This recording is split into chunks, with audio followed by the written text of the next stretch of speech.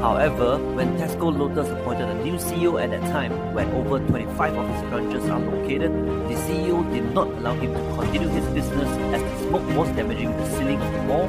In order to make up for the sales, he started selling dried fruits and dried seaweed. After a few months, he noticed fried seaweed overtook the chestnut sales and instantly became the best-selling product. Thus began the start of his seaweed empire at the age of 19.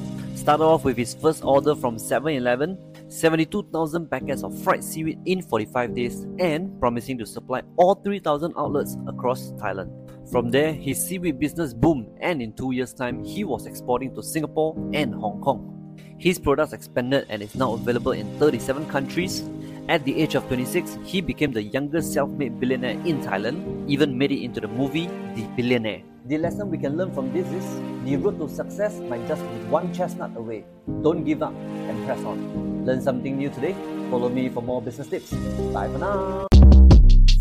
Shortcast Club